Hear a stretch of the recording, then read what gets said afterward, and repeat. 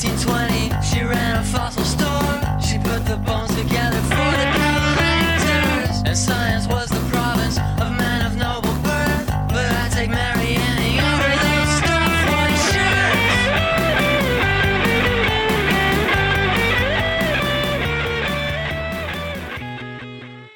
All right, and welcome back to STEM Fatale, your Women in Science History podcast. We're back. I'm Dr. Emlyn Gremlin. And I'm Dr. Emma Dilemma, and you can call me, I always forget nothing rhymes with my name except Dilemma, which is the whole point. I wanted to have like a turkey, like a Thanksgiving Day nickname. I guess you can just call me Turkey because I've eaten a lot of it, so I basically am one now. Wow, that's lovely. Just for today. Just for today. I can't call you Turkey after today. No. You can call me chocolate bourbon pecan pie. Whoa. I know it's a mouthful. You can call me Chalky B. Chalky B. This is Turkey and Chalky B coming at you. Oh, boy. Happy belated tea day.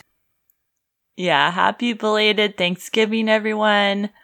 I hope y'all had a nice, safe holiday and ate a lot or not, ordered in maybe. Whatever works for you. Yeah, enjoyed a little holiday with friends or family in whatever weird shape it may have taken this year. Right. Yep. I just made pies. So we just ate pies. But there's nothing wrong with that. Pies are the best. Mm-hmm. Oh, that's awesome. I know. It's been my breakfast every day. It's a healthy way to start the day. Really gets you going. Honestly, like, if you can eat a Danish for breakfast, why can't you eat pie for breakfast? Why can't I eat something that has bourbon in it for breakfast? Yeah. Right. It's the same thing. Don't police me. Mm-hmm. Well, Emlyn, this is episode 69. Yep. Our Thanksgiving Day, our Thanksgiving themed, also sexy themed episode. Yeah. Ariana Grande and you and we're on the same wavelength this week. Look, I was never quite on this wavelength, but I did it to make you happy. Yeah, I told Emma like a couple weeks ago, I was like, our 69th episode's coming out. We got to do something sexy for it. I know, but you're in charge of it. So good luck. Have fun. Yeah, and I was like, is there a way to do this without being totally offensive? Yeah. How do we thread this needle? I'm interested to see how you do it. You know what? I think I did it. I love it. Okay. I'm so ready. And you know where sexiness starts, Emlyn? I think I could answer this question so bad. Where does sexiness start? With the heart. Well, yeah. Okay, sort of. What about your sex chromosomes? Ooh, yes. Chromosomes are very sexy. The X and the Y of it all, or the double X, or anything in between. Yes. Well, great. I'm glad you agree that's where sex starts.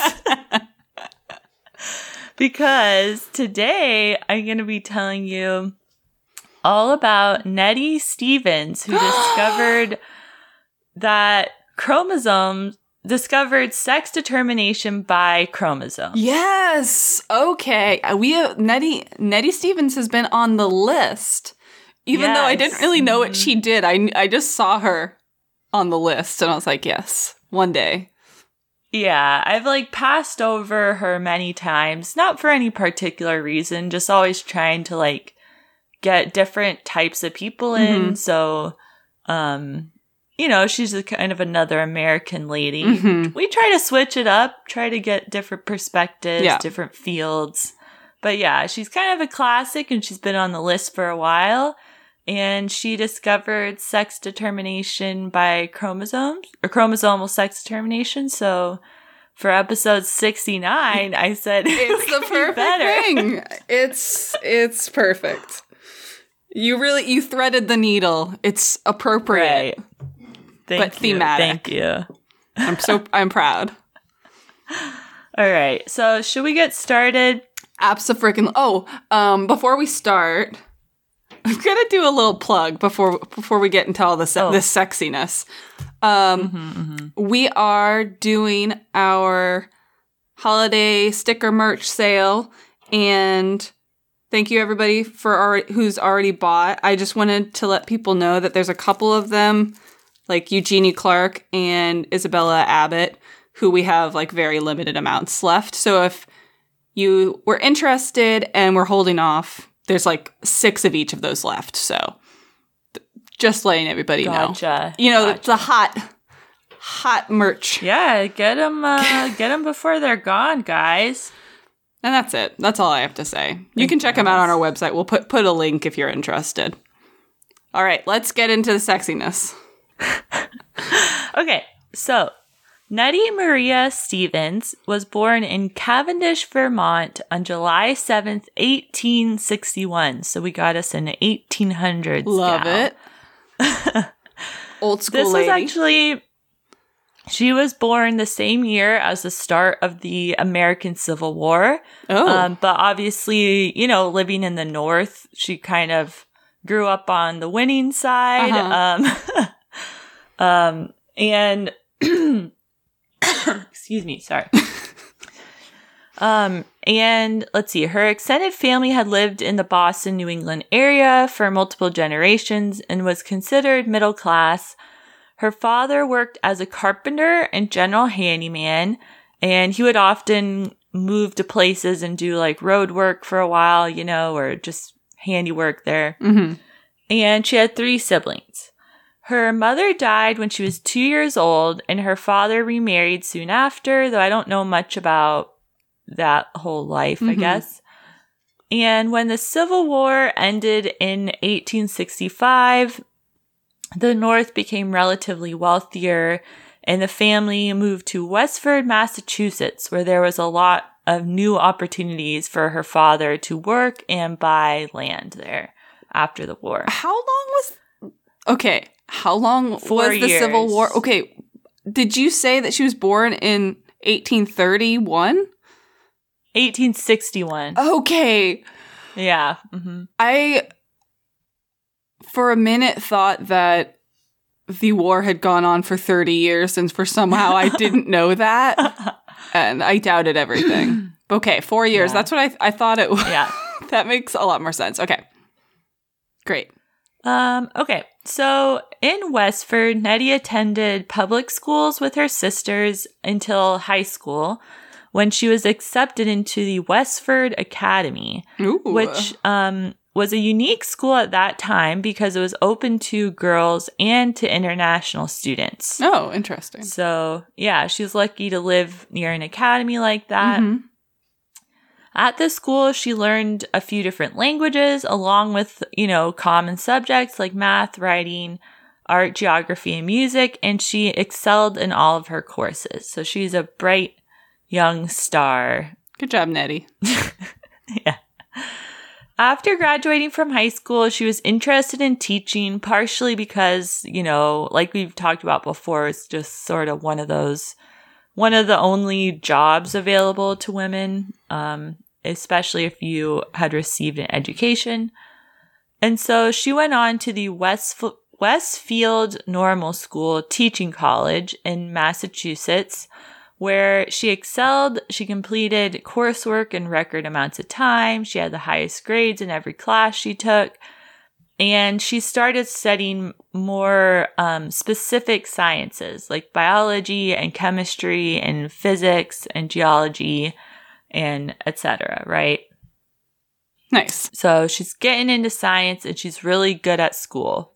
Upon graduation, she went to teach at the Minot's Corner School, which was also in Westford, Massachusetts, where she grew up. Mm-hmm.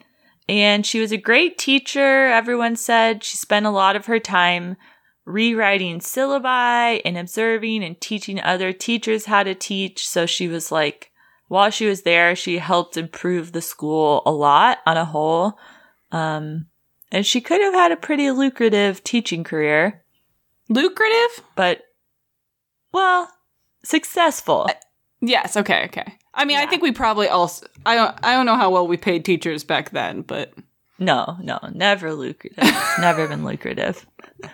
We should pay teachers a lot more. We should pay teachers all of our money. Maybe Biden. Well, okay, this is such a tangent. I hope that we raise wages for teachers. That's all. We don't need to get into it. I hope everybody is for that. I hope so too. And I think Nettie would have been for that too. Yeah. And with Dr. Jill Biden in the house. Yeah. One can only hope that we make some good improvements in education at long last. Yeah. Okay. Well, Nettie, despite, teaching being so lucrative, she had other things in sight for herself. So in 1892, she left teaching and spent some time working as a librarian. This was a couple lost years here. Her family had moved to a new town during this time, so it's possible she was just helping them like move and sell things for a year or two. It wasn't, you didn't have big moving trucks then, so things were a lot harder when it came to moving. Yeah. By 1896, though, when Nettie was now 35, something drew her to further her education.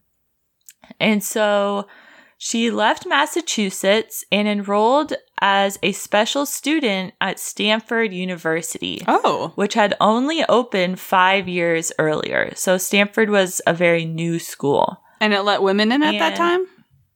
Yep. Oh. Since their opening from 1891, Stanford was coeducational and non-denominational. Frick yeah.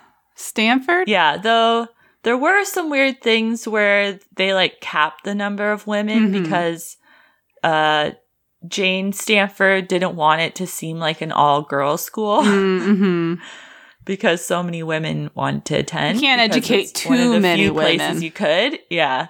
So only some. Even still, at least they let some in. Yeah. Well, I'll take the win where I can get it. Right, which is more than other places. Anyway. So, let's see. She moved to Palo Alto, California, my hometown. Shout out, PA. And she decided to major in physiology at Stanford, where she was a special student, whatever that means. And I think she just was taking classes at first, not really declared or officially a student. Okay. It's hard I don't know what that meant at that time. In her second year, though, she received admission to advanced standing and began studying histology, which is the study of the microscopic structure of tissues and cells. And she studied under one of her biology professors, Dr. Frank McFarland, where she would go with him to the Hopkins Marine Station in Pacific Grove. Oh, nice. And yeah, let's see. And she, would look at sea creatures under the microscope. And then finally, she graduated in 1899 with her bachelor's degree. I love that. And let's see. By this time, her sister and father had moved out to live with her in Mountain View, which is a neighboring town to Stanford. So she's got her family. She's got her bachelor's degree. What's she going to do now, right? The world is her oyster. Well, she decided to stay at Stanford to then pursue a master's degree in histology. And so for her thesis, it was titled Studies on Cilia Infusoria, which, let's see, I hope that I didn't go into too much detail here, but she basically studied these things called ciliates, which are single-celled eukaryotes that have these little hairs on them called cilia that usually help them be mobile or sense things in their surroundings. And they're often found in water, and they're often parasitic. So, for example, the two species that Nettie described for her master's thesis were found parasitizing the California sea cucumber, which is another weird organism that looks just like a gel sac, like a giant slug, basically. I love parasites. Yeah, I love parasites and I love sea cucumbers. So it's pretty cool. She studied so for her thesis, she described 2 species of ciliate in great detail. She discussed their anatomy, physiology, ecology, behavior, and she was able to do this through microscopic study of the organisms, where sometimes she would just put them in a dish and watch them swim around and describe them that way. Other times she would fix them, like use a solution to make them stable on the slide, and then stain them using different techniques so that she could view different parts of their anatomy under the microscope. And so she got really, really good at using these different techniques. And after her master's degree from Stanford, she decided to continue her studies even further and by pursuing a PhD at the Women's College of Bryn Mawr in Pennsylvania. Nice. So at this point, let's see, she's 39 years old. Maybe older, actually. Well, I think I mixed something up. But she's getting up there. But age is just a number. I guess she's not that much older than I am now, but she's still just older than you would think of students now, I guess.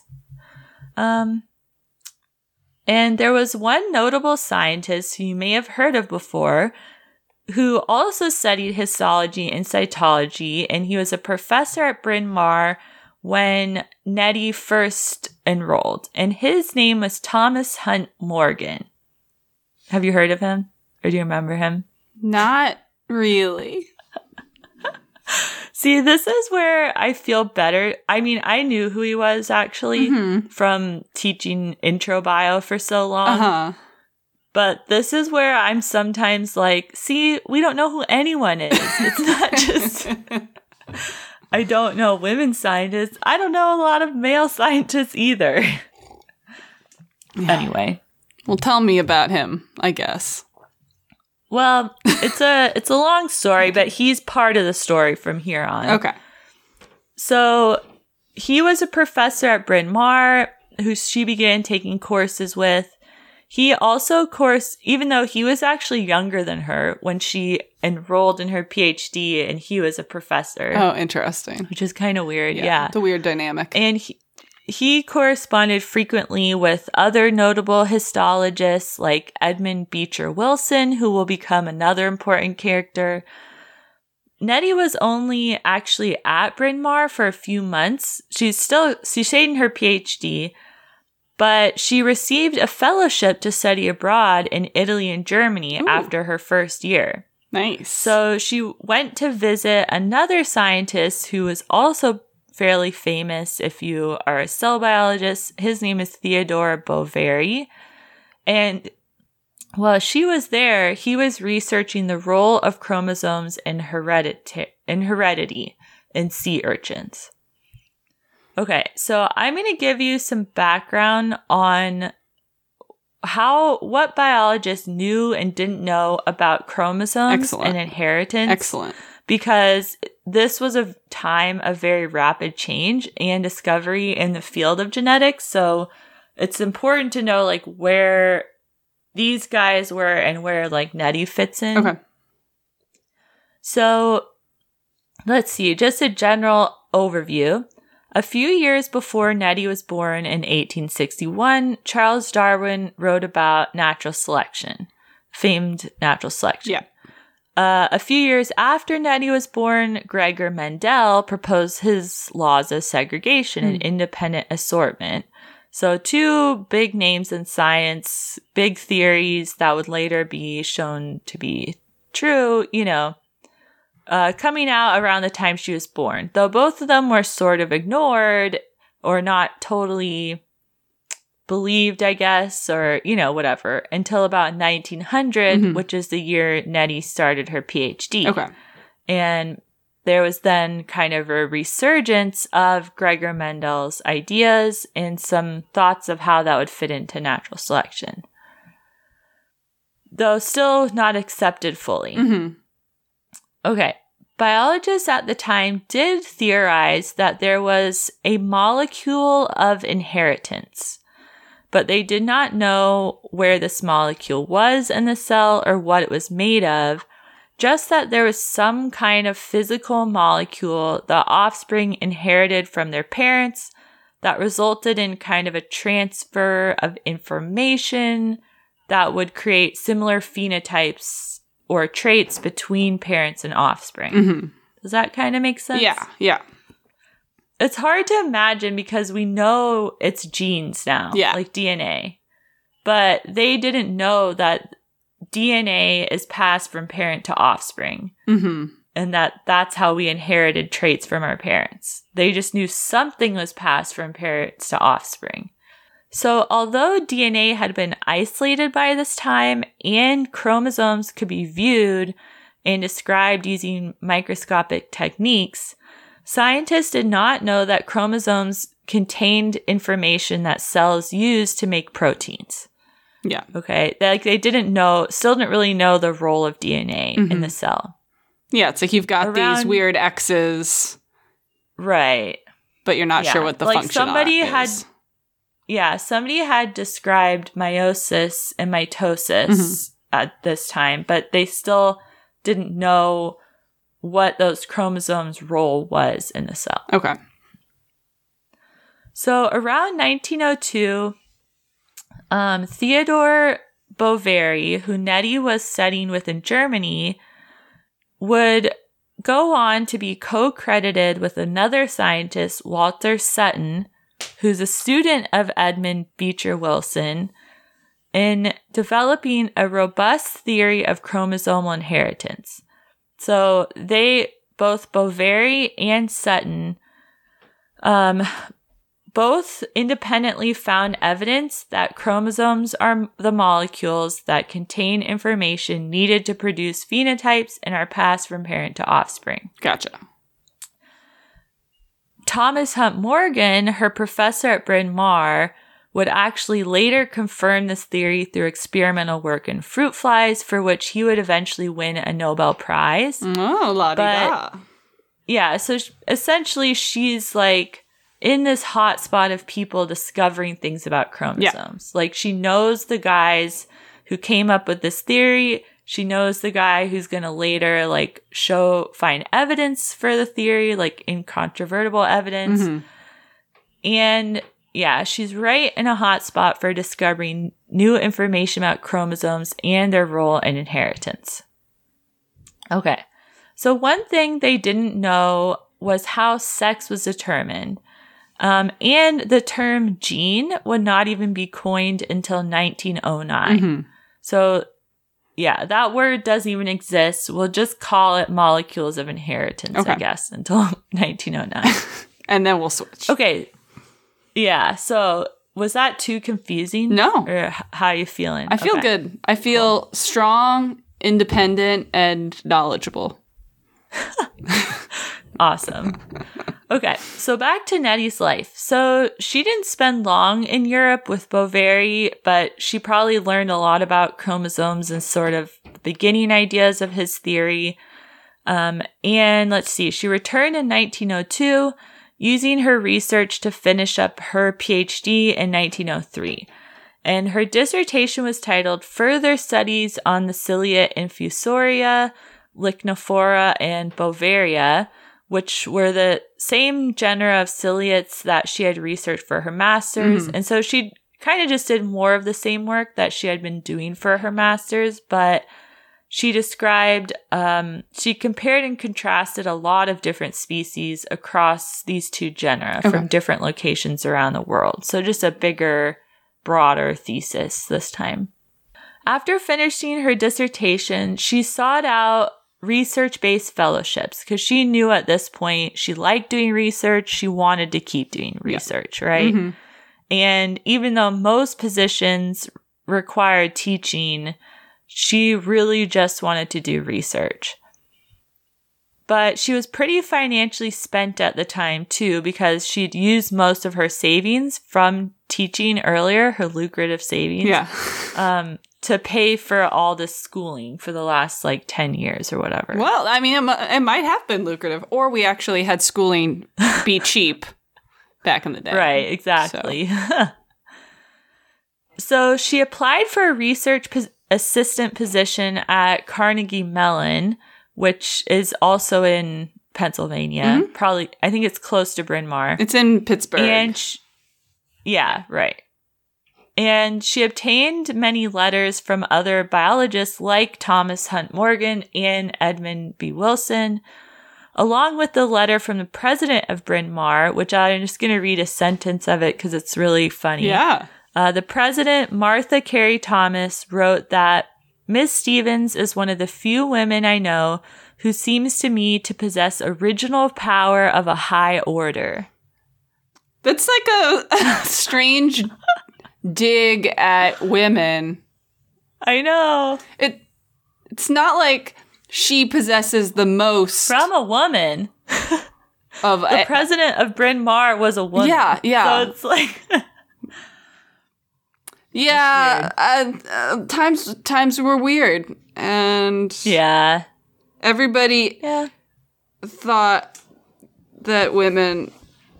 No, I mean it's a kind of a similar thing as we have now, where you can listen to some people and they don't think a woman should be women think that a woman shouldn't be president. Right. Yeah. And you're like, what? But exactly. But why? Yeah. Do you believe that? Know.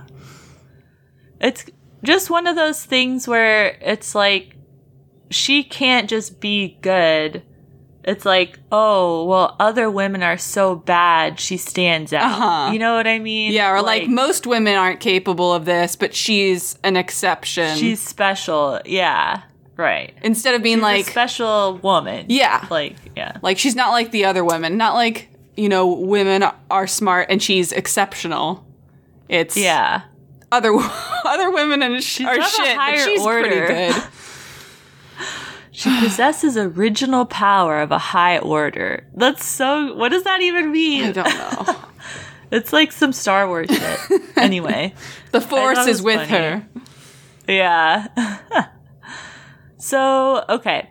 But she didn't hear back from Carnegie Mellon for some time, which it's hard to say why not, because whatever. There's a whole timeline to this. I didn't go that into it, but anyway, T.H. Morgan, he actually sent multiple letters on her behalf trying to get this funding for her because he was interested in collaborating with her, but also just supporting her work. Mm-hmm. And she finally received confirmation that she did get the grant to become a research assistant in 1904. Nice. So, by the way, this grant I think was like $1,000. It's like, wow, and this was like a big deal anyway. Well, $1,000 back in the day was probably, like 20,000 or something. Right. Yeah. It's pretty good. Yeah. So for the next year or so, she continued her studies at Bryn Mawr through the Carnegie Mellon grant, while also teaching a course, I think, at the same time. And let's see, at one point she spent the summer in Cold Spring Harbor and was invited to stay there longer as a researcher, but I'm not sure why she didn't. But anyway, she's meeting lots of people and continuing her research. Okay, and so here, Emlyn, is where we finally get sexy. Yeah! Which is to say, sex cell, we're going to talk about sex cells. It's sex chromosomes. Sex cells. Sex cells. Yeah. Ooh, that should be the title, Sex Cells. But with a C or with an S? With a C. Yeah. I love it. Okay. So, by 1903, when she began her work, there is no widely accepted theory of sex determination, though some, namely a man, Clarence McClung, had proposed that the presence of what they called quote, accessory chromosomes in cells seemed to be correlated to sex determination. So he had observed that in some cells, there was one more chromosome than other cells. Okay. Mm-hmm. I think when he was looking at sperm cells specifically, or comparing the cells of male to cells of female. Mm-hmm. So he had seen specifically that female individuals had an extra chromosome. Mm-hmm. However, so he kind of came up with this idea that, maybe like sex determination is related to this difference in chromosomes between males and females. Okay. However, there's another popular collection of theories that centered on the idea that sex was determined by external factors like temperature. Yeah, well, I mean, they're not wrong. Just not humans. I know. Yeah, exactly. So we know now that temperature does influence sex determination in some organisms, but not all. Mm-hmm. But really, like, they thought, sex in all organisms was determined by, like, your diet, your temperature, Gotcha. etc., like something like that. So that was just the other kind of category of theory. So yeah, Nettie Stevens was interested in this question as well, as was Thomas Hunt Morgan and Edmund B. Wilson, all these histologists that she worked with. And Wilson was a member of the Carnegie Institution's advisory committee that had given her the grant to study this very subject.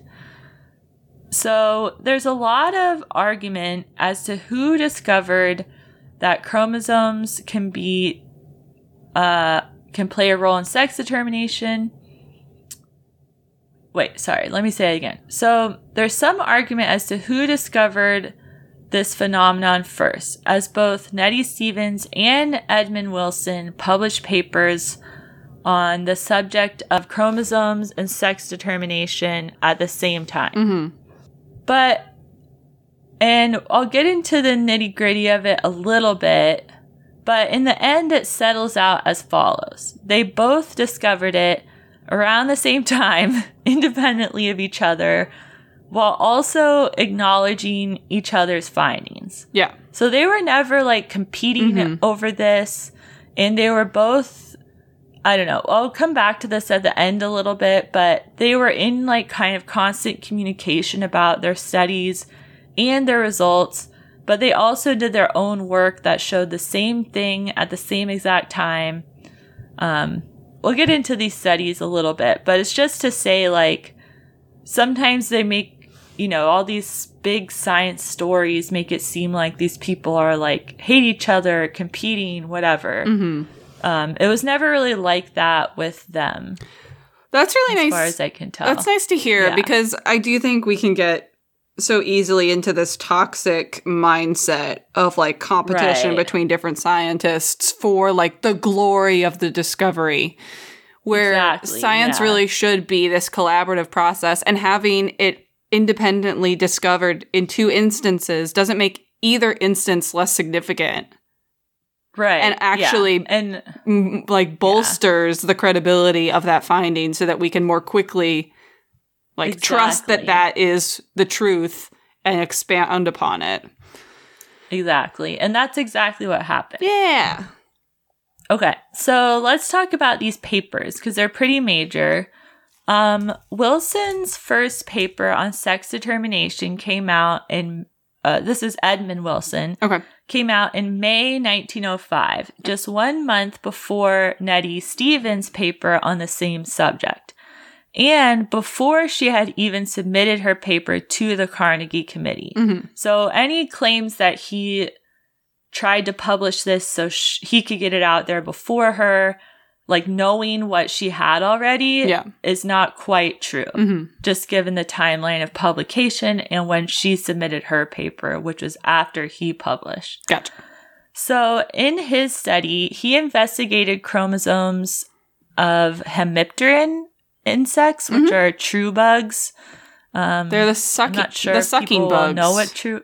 Yeah, Right? they're Like Did you stink say bugs. sucky? I think. Yeah. Sucking bugs.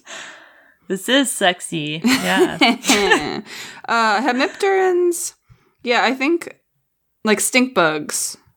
Yeah, that's a good example. I was trying to think of what people would know, what hemipterans people would know, and I forgot about stink bugs. Okay.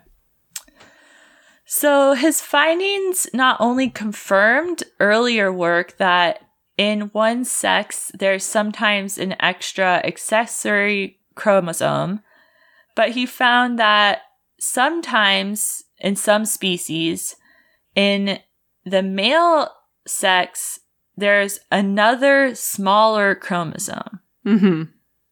So it's hard for me to describe this without just because to me it's like I will describe it knowing what I know now. Yeah. But I'm trying to think of it and how they understood it. Even though he had essentially just discovered a Y chromosome in some of the insects that he was studying, he did not conclude that the difference in the two types of chromosomes alone determines sex. So instead, he said that sex may be determined by a combination of environmental factors and chromosomal differences. Okay. So he thinks at this point, he's not sure still whether or not chromosomes alone are determining sex. He thinks, well, maybe there's some combination of temperature and diet and this and that combined with these differences in chromosomes that's determining sex. Okay. So Nettie Stevens, on the other hand, had a slightly more conclusive study, which was submitted right after Edmund's paper was published. And then he actually saw her paper and was like, oh, we need to get this published right away. Because the Carnegie Institute had to approve the paper before it could be published in a journal. And in her paper, she too specifically investigated whether accessory chromosome others had described previously was in and of itself a sex determinant. And she looked at spermatogenesis, the formation of sperm cells, in a few different insects. Now, in one insect, not in all of them, but in one of them, the common mealworm beetle, she observed that egg cells always had 10 large chromosomes. However, sperm cells varied. Sometimes they had 10 large chromosomes, other times they had 9 large chromosomes and 1 small one. Okay. So furthermore, female worms had 20 large chromosomes, while male worms had 19 large chromosomes and 1 small one. So she's really observing that the differences in the sperm and chromosome counts in sperm are kind of directly related to differences in chromosome count in the sexes as adults. And so she proposed that sperm containing the small chromosome determine the male sex, and sperm containing 10 large chromosomes determine the female sex. And she said that perhaps this was because of differences in the amount of chromatin. Because you would have, chromatin is what makes up chromosomes. You would have more of that if you had 10 large chromosomes versus 9 large and 1 small, right? So this is, in and of itself, not that different from Edmund Wilson's findings, but in her paper, she stated more definitively that chromosomes inherited from the father were responsible for determining sex. Okay, so he's saying, you know, chromosomes play some role, but the environment might also play a role in sex determination. And she's saying the males, like whether or not they have this little one or a big chromosome is what's determining sex determination. Yeah, she's laying out that hypothesis for what so something to be tested further experimentally. Yeah. But yeah, she's basically proposing, exactly that. Okay. And after seeing this paper, which Edmund Wilson called admirable and again pushed the committee to publish, he actually added a preface to his earlier paper saying that because of her paper, like he cited it, he said because of that, he more firmly believed the chromosomes were sex determining than he had initially stated in his paper. I love that. So he kind of changed like the discussion section of his paper, like added a preface to that. And she also, of course, acknowledged his work too. So they're like working together, basically. You know, they're never like, oh, no, I'm right, you're wrong. Or I discovered it first, I get all the credit. Right. I don't want your paper to be published. Exactly, yeah. I want all the glory. But even she was not 100% conclusive. And the reason for this is because they were studying insects, which you may or may not know this. I bet a bunch of our listeners don't know this, but a lot of animals do not have XY sex determination like humans do. Where, so in insects in particular, there's a lot of variation. So some insects do have an XY determination system where sex is determined by the presence or absence of a Y chromosome, which is smaller than the X. So males are called the heterogametic sex because they have 2 different sex chromosomes.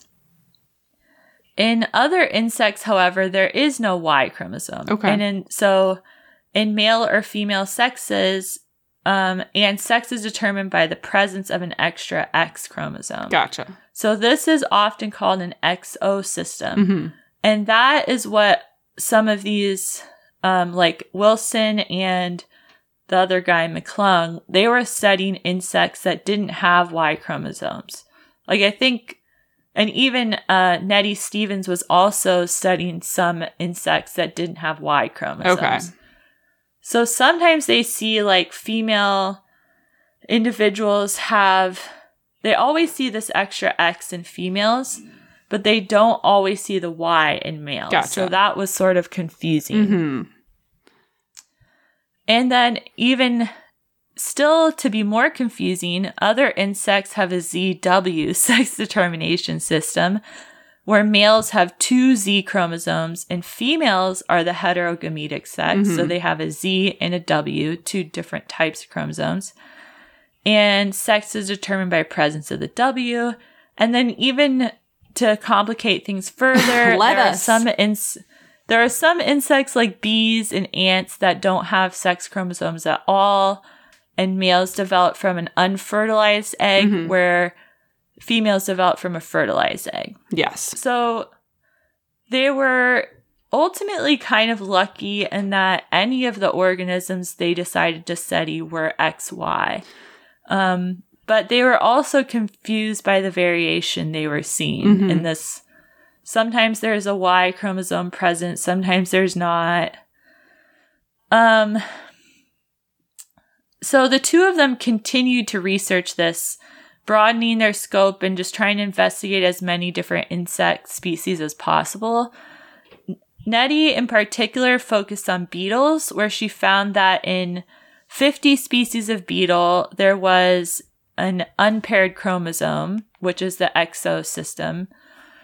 And in 9 species of flies, she specifically found XY chromosomes. Okay. So it's like they're seeing all this variation, which to me would make it really hard to determine how these chromosomes specifically would be involved in sex determination. And let's see. Throughout all of this, Thomas Hunt Morgan was following this work closely because he studied chromosomes. He was interested in chromosomes and their role in inheritance and whether or not sex could be inherited or how sex was determined. He later said that their theory of chromosomal inheritance of sex was not widely accepted for a long time, and that these early studies still did not convince everyone, mostly because they were not experimental. So that was always just like staining, looking at cells, staining, etc. So both Wilson and Stevens would propose other possible theories in their papers to explain their findings. So even they were not completely convinced. And honestly, that's just like, I think it's just a classic example of how science really works. Like, it's not always clean. It's often very confusing until there's a ton of evidence, you know, pointing in one direction, right? Yeah. And you don't want to kind of have a narrow view. Like, you don't want your pet theory and to have your data, you know, interpret it as supporting your pet theory and not actually being like, well, it could be these other things and we haven't quite. Yeah. Like, our evidence isn't conclusive enough to rule out these other things. Right. Like, science should be kind of one step at a time. Yeah. And it's like you find evidence, but it doesn't always paint the whole picture, right? So, for example, Nettie, when she investigated sex determination aphids, she couldn't find any evidence for an accessory like extra X chromosome in female aphids. Aphids are a whole other ball game. Yeah, they're complicated because sometimes they're sexual, sometimes they're asexual. They're always a pain in my butt. However, and so this is just another example of how things can change with new evidence. In 1908, after reading a paper by Thomas Hunt Morgan on something called lagging chromosomes, where one chromosome pair divides later than others, she went back to her research and found that that's where the heterochromosomes, the extra X chromosome was. It was a lagging chromosome in the aphids. So her earlier staining techniques weren't capturing it because she was like staining chromosomes at a stage where she wouldn't be able to visualize this extra chromosome. Gotcha. Which is hard. I don't know if that makes sense to people who have never stained chromosomes, but basically she wasn't seeing the lagging chromosome, which if you I don't know how to describe this. Like, if you take a slice of a cell at a point in time, her slices weren't, she like literally couldn't see this extra chromosome because it hadn't like been formed yet, if that makes sense. So it was like loose chromatin and it hadn't condensed into a... Yeah, like basically. Okay. Yeah. Interesting. I didn't know about lagging chromosomes. Right. So, yeah. So this is just to say that it took a lot of time to get enough data that the chromosomal theory of inheritance, that the chromosomal theory of sex determination, would be accepted. And her studies up until her death a few years later would all find these accessory chromosomes and Y chromosomes in other insect species. So although Bryn Mawr was working hard to create a research professorship for her, and they were eventually successful in doing so, but she unfortunately became sick with breast cancer by the time the position was ready, and she passed away from carcinoma in 1912 at the age of 50. Aw, that's sad. So, yeah, kind of like at the height of her research career, yeah, she got really sick, which is very sad. Yeah. And so she had published 38 papers during her 11 years as a researcher, which is a lot. And, it's just to say, like, you know, imagine if she could have had a longer career. Like, I think she would have been probably a Nobel Prize winner, like some of these guys were later. Yeah. So let's see. So people like Thomas Hunt Morgan and Edmund Beecher Wilson have ended up in a lot of textbooks. And so why hasn't Nettie Stevens?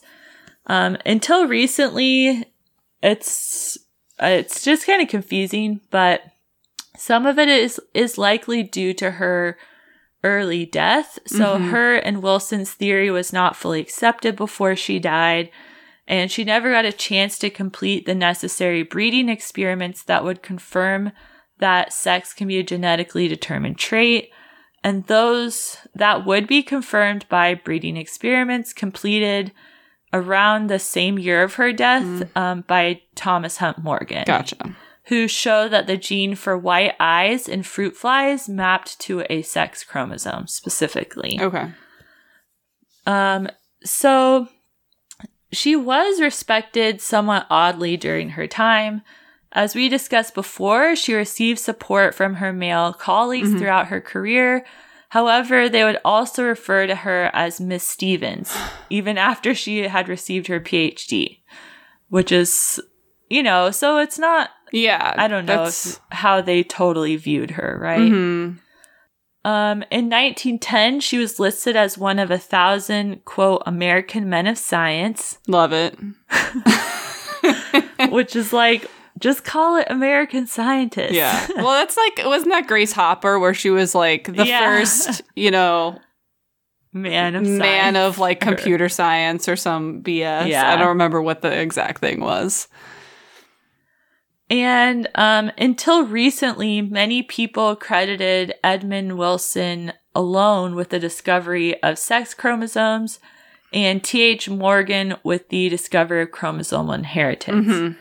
However, I think this is, if you look into the details, it's more of an example of how scientific discoveries are really never the work of just one person, but more a long, drawn-out process done by a ton of smart people whose work, you know, all builds off of each other. Mm-hmm. And so at this point, I think she is co-credited with Wilson and Morgan for, and like given, you know, due respect for her like role in pointing and figuring out that chromosomes can determine sex, but for a long time she was kind of ignored. Mm-hmm.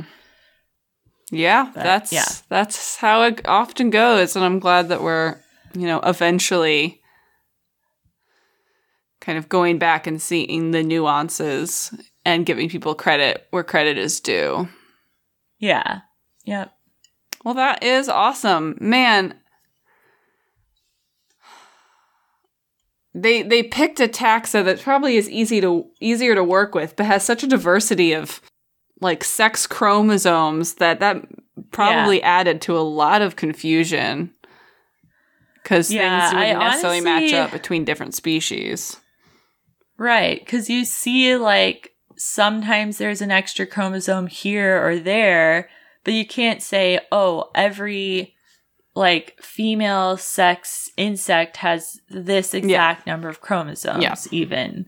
Or like spiders, they're not insects, but they have like 5 to 10 X chromosomes. Oh boy. Like, yeah, so it can be really, there's so much variation in sex determination systems that of course it's going to be confusing because they're right and they're wrong anytime they say something. Like, they can say, in this insect, I believe this is causing sex, right? Yeah.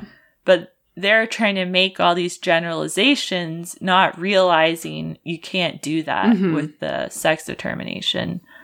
But now we know there's some general rules and different organisms fit into these different rules. But yeah, they had no idea there was so much variation at that time. It's pretty, which would make it pretty hard. Yeah, indeed. Cool. That was awesome. Yeah, so that's, I love it. So I'm like, I spaced out. Sorry. Okay. No, I did too. So that was Nettie Stevens.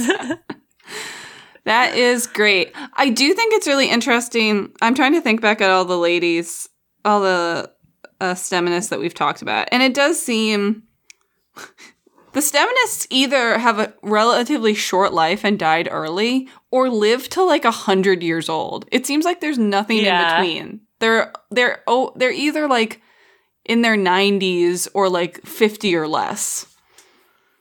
Yeah, that's true. I wonder if it's because there might have been less things like heart disease that like kill you when you're 60? I don't know. Yeah. I mean, like, some of them, like Marie Curie, it's like, if you're working with things that are dangerous, then, you know. Or, like, going into volcanoes. Or going into volcanoes. Oh, the crafts. The crafts.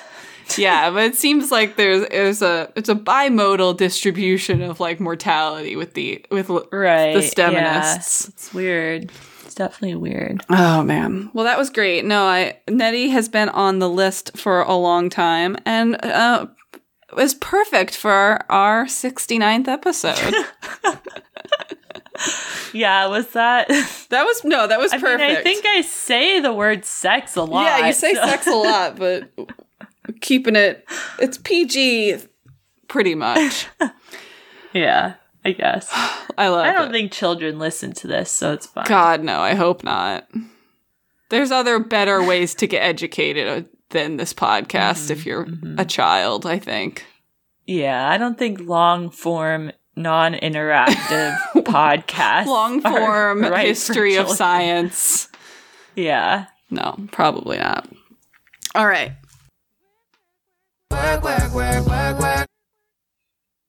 All right, welcome back to what am I saying?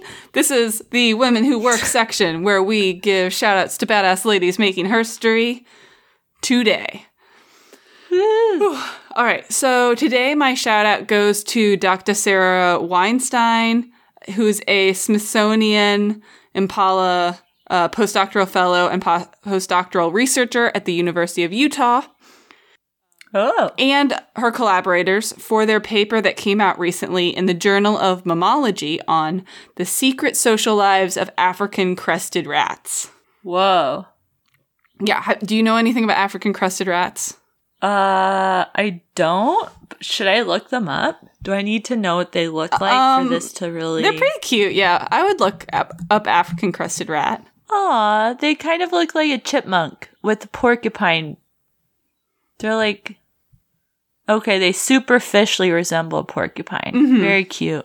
They're pretty large rodents with black and white markings, so they kind of have like a skunk vibe, but also they have these long hairs, so they kind of also have like a porcupine vibe. Weird. And they have long been known or suspected to be toxic. Oh, interesting. Okay. Yeah, so they're in kind of central Kenya and regions around there, but although they're pretty elusive, so people rarely see them, dogs that will bite these rodents inevitably get sick and die. So, like, historically, people know that these are toxic for some reason. Okay. So, in 2011, a team of mammalogists were able to capture one of these African crested rats and offered it a branch from the poison arrow tree, which is what people use to make poison darts in Africa. Cool. So it's like has very toxic compounds that cause you to have like cardiac arrest. And so the team witnessed this rat chewing up parts of the poison arrow tree and then coating this mixture onto the specialized hairs that they have on their backs, which they use for defense. Oh, okay. So they're not producing it themselves. Yes. Yeah. So this made the crested rat the only known mammal to sequester plant toxins. The only one? The only one. Yeah. I think. Whoa. Isn't the platypus like toxic? Or has a toxic spine, but it produces it's venomous. It's venomous. Yeah. Yeah, but it produces venom. Yeah, I believe so. Yeah. It breaks all the rules. You know? I know the platypus is crazy, but so is the African crested rat. They have like 20 X chromosomes. Oh boy. Sorry. They need to calm themselves. So Dr. Weinstein and the team wanted to follow up on this work to see if this finding kind of held up across the whole species. So they only had seen this in like one individual before. So they wanted to get like larger sample sizes, see if this held up across the species in different areas, and also see if there was an effect of this poison on the rat itself. Okay. So, Dr. Weinstein and the team used a combination of camera traps and live traps across central Kenya and were able to capture a total of 25 African crested rats, which, wow. I work on snails. I have, thousands of snails. But if you're working on an elusive mammal, that's like a very good sample size and took them a huge amount of work to get. Yeah, that's pretty... Especially something small. Mm-hmm. Well, they're like, I don't think they're too small. They're like kind of hefty for rats. Okay. Like a squirrel? I think bigger. Whoa, okay. Yeah, okay. I think they're like, I don't know, we'll look it up. They're hefty boys. Yeah.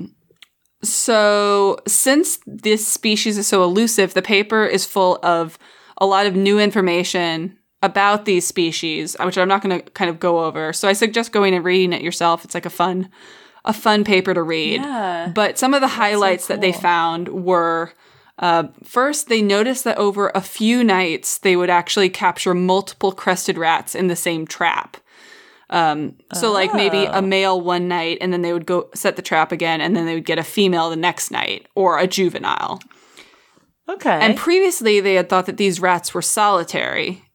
But their data suggested that they were clustered across the landscape, actually. Aww. Additionally, friends. Yeah, so they don't seem to be loners as much as we thought.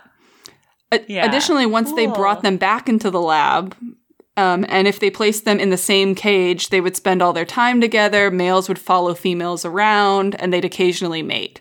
So this is also sexy. They mate. That's it. They mate. Okay. So they seem to spend a lot of time together, more so than you might expect if they're more solitary animals. And the juveniles would also interact with them. So there seems to be more, they seem to be much more social than previously thought. Wow, that's really neat. Yeah, so that's really cool. That's not even something that they were looking into. It just so happened that they kept finding these like kind of clustered groups of individuals that they think are all from like the same nest or that all live communally together. Yeah, I wonder do you think they live underground, or do you know? They live in like riparian habitats, but I don't know anything about like where they actually spend their time. Like if they live in caves or underground or whatnot. Yeah. Right. Cool. Yeah, so additionally, they offered the poison arrowroot plant to all of the individuals they caught. And so 10 out of the 22 individuals chewed up the poison arrow plant and anointed their specialized hairs in captivity. So that gave a much more robust finding that this is actually what's happening kind of across the species. Yeah. And these compounds last for a long time. So the fact that not all of them did it doesn't mean that they haven't in the past. Because they estimate that these the poison that they put on these hairs can last for a couple months at least, and so you wouldn't necessarily expect all of them to re-anoint in captivity. Okay. Yeah, that makes sense. And they also found that there was no discernible behavioral changes when the rats did chew up the poison arrowroot and anoint themselves, suggesting that there's probably not any strong effect of the poison on these animals, so that they are resistant in some ways. Oh, yeah, I bet that's like a bunch of animals are resistant to their own toxins, right? Yeah. Like toxin producing animals often have to be resistant. Yeah. Or if they're have evolved to be going to use, they're not producing that toxin, but they're going to use it, then they have to be not terribly susceptible. Right. Because if you chew it to keep yourself alive and you die, it's really not a helpful anti-predator strategy. Yeah, pretty. That's funny. So that's my shout out to Dr. Sarah Weinstein and her that's team. really cool. Yeah, it's a fun paper. I love that. They're getting a lot of press about it, so go check it out. It's very exciting. I love hearing about like new cool animals. Mm-hmm. Yeah. Sometimes you think you know it all, and then you hear something new, and it's like, what? I know, yeah. And they have they did a lot of, the papers, they've got a lot of things where they measured the temperature of the rats when they were exposing their specialized hairs and when they're not. And they're a lot warmer when they do it. There's a lot of weird stuff. And there's so much information to still find out about these guys because they've been so elusive to scientists in the past. So, yeah, that's my shout out. Cool. Well, buy stickers, everybody. Yeah. So, if you're interested in sending stickers to somebody for the holidays, make sure to do it sooner while we still have the stickers and while I can guarantee that they'll get there in time. And thanks, everybody, for tuning into this episode. I hope everybody had a good little break and is enjoying the holidays no matter where you are, no matter kind of what shape it's going to take this year. I know it's going to be a lot different for a lot of people, but maybe make some new traditions, do something, treat yourself as best you can. Yeah, for sure. Make a lot of cookies. Pies. Yeah, this is... Get cozy. Get cozy with the holidays. I also want to thank Caitlin Friesen for all the awesome art she's done that are on all the stickers, and Artichoke for our theme music. And as always... Go stimulate yourself. Okay, bye. By circa 1820, she ran a fossil